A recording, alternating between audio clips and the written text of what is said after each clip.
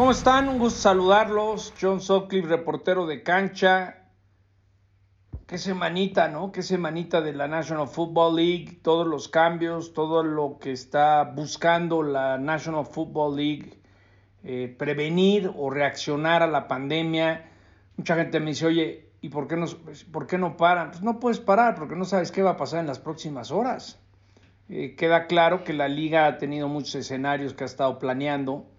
El hecho que esta semana se canceló el Pro Bowl te habla de que quieren utilizar esa semana que había del Pro Bowl entre el juego de campeonatos nacional y americana y el Super Bowl para poder incrustar a principios de enero la posible muy viable semana 18.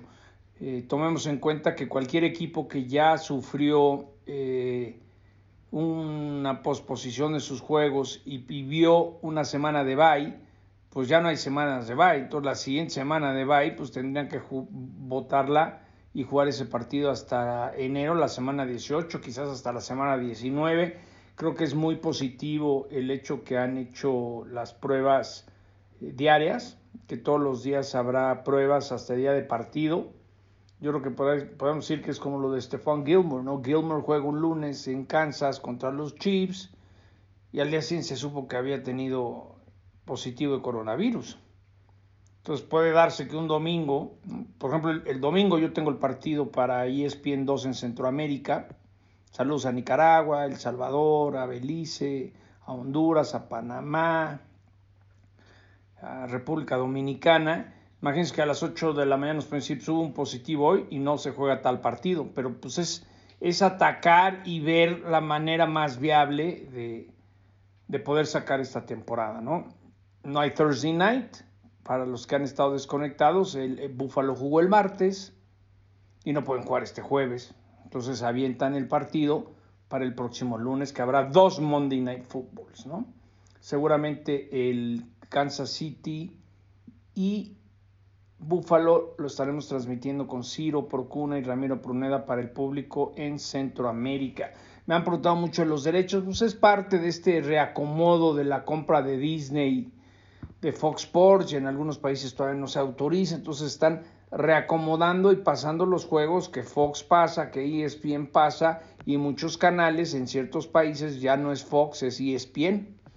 Pero en México sigue habiendo una separación entre Fox Sports y ESPN. Pues vamos a darle semana 6 de la NFL, momios, tips, a ver qué me gusta. Yo creo mucho en los teasers de comprar 6 puntos. Aquí tengo la línea con mis amigos de Betcris, patrocinador oficial de la NFL. Pues vámonos directamente al Gillette Stadium. Ese juego, la novedad va a ser Cam Newton. Cam Newton ya estaría entrenando desde este jueves. Marca de 500 de porcentaje contra los Broncos, que tienen una victoria. Esa fue un jueves por la noche contra los Jets. Me gusta lo que he visto de New England, a una jugada de ganar en Seattle, una gran planeación de partido en Arrowhead. Simplemente las entregas de balón no les funcionó de la mejor manera. La línea ya está en -10, había comenzado en 8.5. Yo creo que se va a mover, o ya se movió a 10 puntos por el hecho de que se espera que juegue Cam Newton.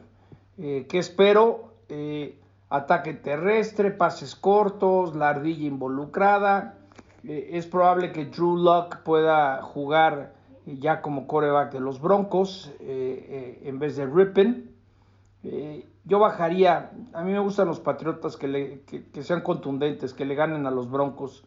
Siempre cuando veo 10 puntos digo, pues me gustan los Pats -10, pero si puedes bajarla a 9.5, compras medio punto, te gusta. Entonces me gustan los Pats y dando los puntos.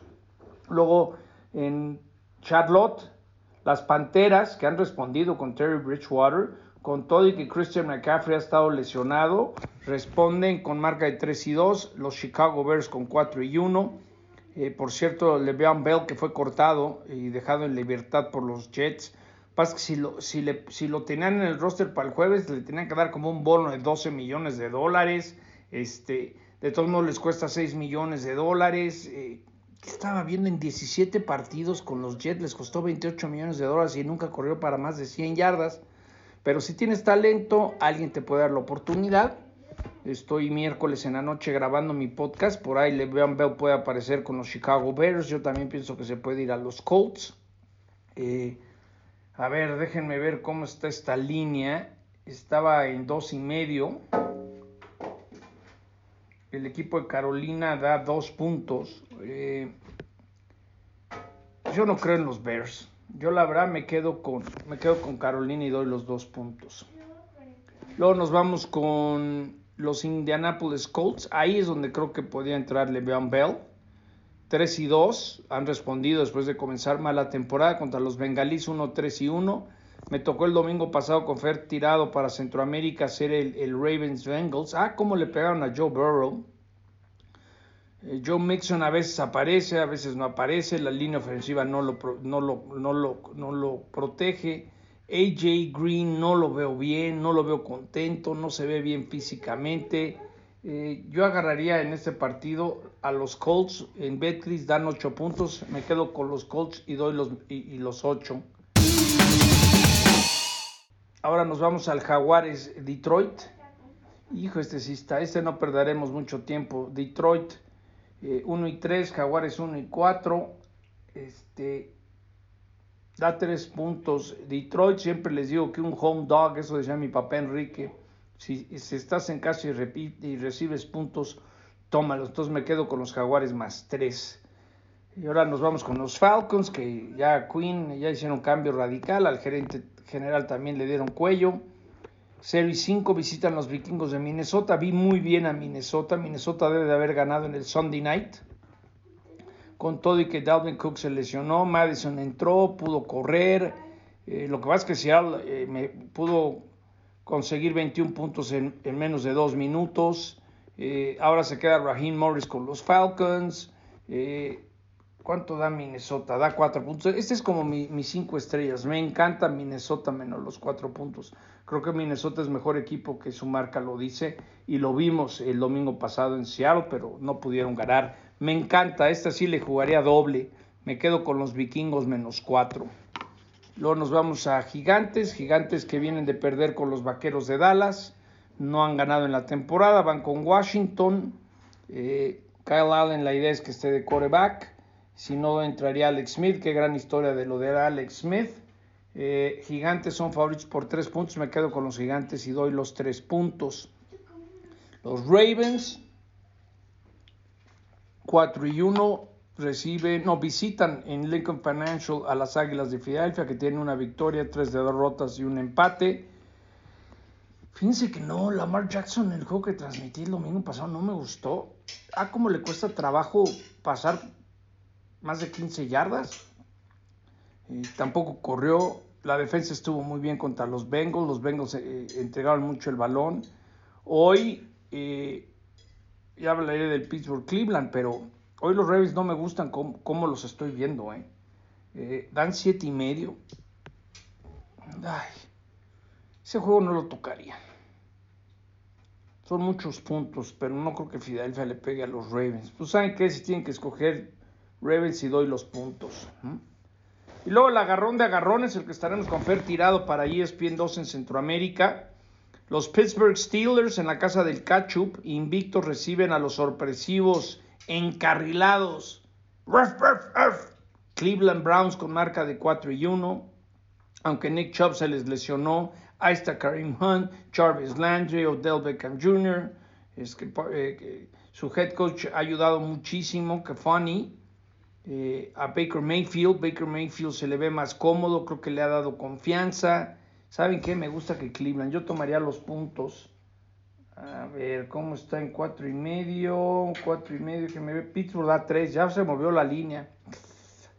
Me quedo con Cleveland y tomo los puntos, me la juego. Luego tenemos a los Houston Texans, que ya ganaron 1-4.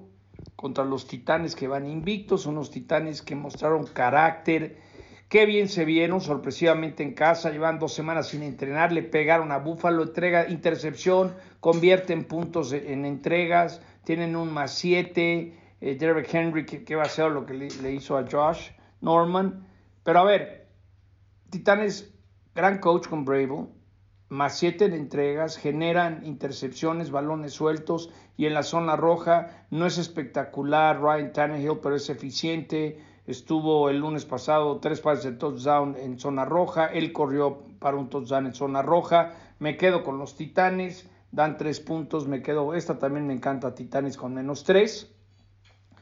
Luego cambia el horario ya a las 4:05 del este, 3:05 de México y en Centroamérica, también en Venezuela, en Colombia. Un fuerte abrazo a toda la gente que nos escucha en Chile, en Argentina, en Uruguay, que poco a poco está creciendo el interés de la National Football League. Acuérdense que en ESPN pueden seguir el Red Zone.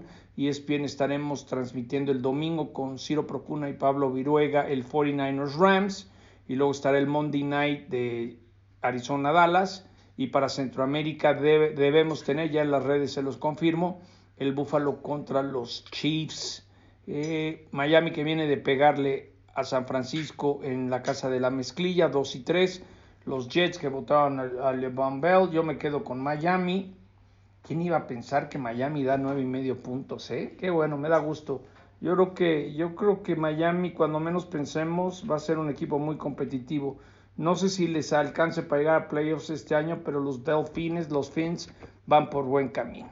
Y el partido estelar de la tarde, por tercera vez se enfrentan en su carrera Tom Brady y Aaron Rodgers. Los Bucks 3-2, los invictos quesos de Green Bay. A ver, lo decía en NFL Live hace un rato, necesita mejorar la línea ofensiva, le tiene que proteger mejor a Brady. La defensa es muy buena contra el ataque aéreo, contra la corrida. Tampa permite como 59 yardas nada más, 15 mejor que el año pasado, que fueron los líderes, pero regresa Devontae Adams. Muchas cosas de Green Bay están funcionando. Me gustan los Packers. ¿Cómo está la línea? Está en even, está parejo. Está un poquito favorito Green Bay, 1.5, ahorita está en pick'em. Me quedo con los Packers y su visita a Tampa, Florida, el domingo. Luego el Sunday Night, ya sacaré más previos sobre este partido. Los Rams 4-1, los 49ers 2-3. Sí, le ganaron a los Jets y a los Gigantes con tantas lesiones. Les pegó Filadelfia, les pegó Miami, tercer juego consecutivo en casa. Y yo creo que McVay y compañía le va a pegar a los Rams. Los Rams son favoritos por 3.5. Estaba en 3, ya se movió la línea en Betcris a 3 puntos. Me quedo con los Rams porque a ver si no es cierto que lo de Garoppolo va a cambiar, que ya no quieren a Garoppolo como el quarterback del futuro. Luego Monday Night, pero Monday Night Football solamente hay uno. Hay un partido recalendarizado el lunes, Chiefs-Bills. También me encanta. Bills -3.5 en Buffalo. Me encanta Kansas City. Yo doy los puntos. Creo que Mahomes, después de lo que les hizo Chucky, los Raiders, que están en semana de bye, me quedo con los Chiefs -3.5. Y ahora sí, Monday Night Football. Kyler Murray y Arizona visitan a Andy Dalton y los Dallas Cowboys. Arizona marca de 3-2, los Cowboys 2-3. A mí me gusta que Dallas gane este partido. Dallas da 2 puntos, lo que les he dicho. Dog en casa, el local que recibe toma los puntos. Andy Dalton le va a dar buenas posibilidades a Dallas de ganar. Su división es de la Nacional, que es bastante mala, y creo que va a cuidar bastante bien el balón. Me quedo con los 2 puntos que dan los Vaqueros. Las altas hay que jugarlas, 55. Por ahí un teaser donde juegas altas, las bajas por 6 puntos y agarras Chiefs en vez de dar 3.5, que reciba 2.5. Es un buen teaser que me gusta para el lunes. Chiefs y las altas del Arizona y los Dallas Cowboys. Pues les mando un abrazo. Estaremos ahí en NFL Live este viernes. El domingo para Centroamérica con Fer Tirado, Steelers Browns, y por la noche para Latinoamérica en ESPN con Ciro y Pablo, los 49ers recibiendo en la casa de la mezclilla los Rams. Les mando un abrazo, que disfruten la semana 6 de la NFL. Ya saben, si quieren estar en contacto conmigo en Twitter, Instagram y Facebook es ESPN Sutcliffe. Un abrazo, que tengan un enorme fin de semana. Saludos.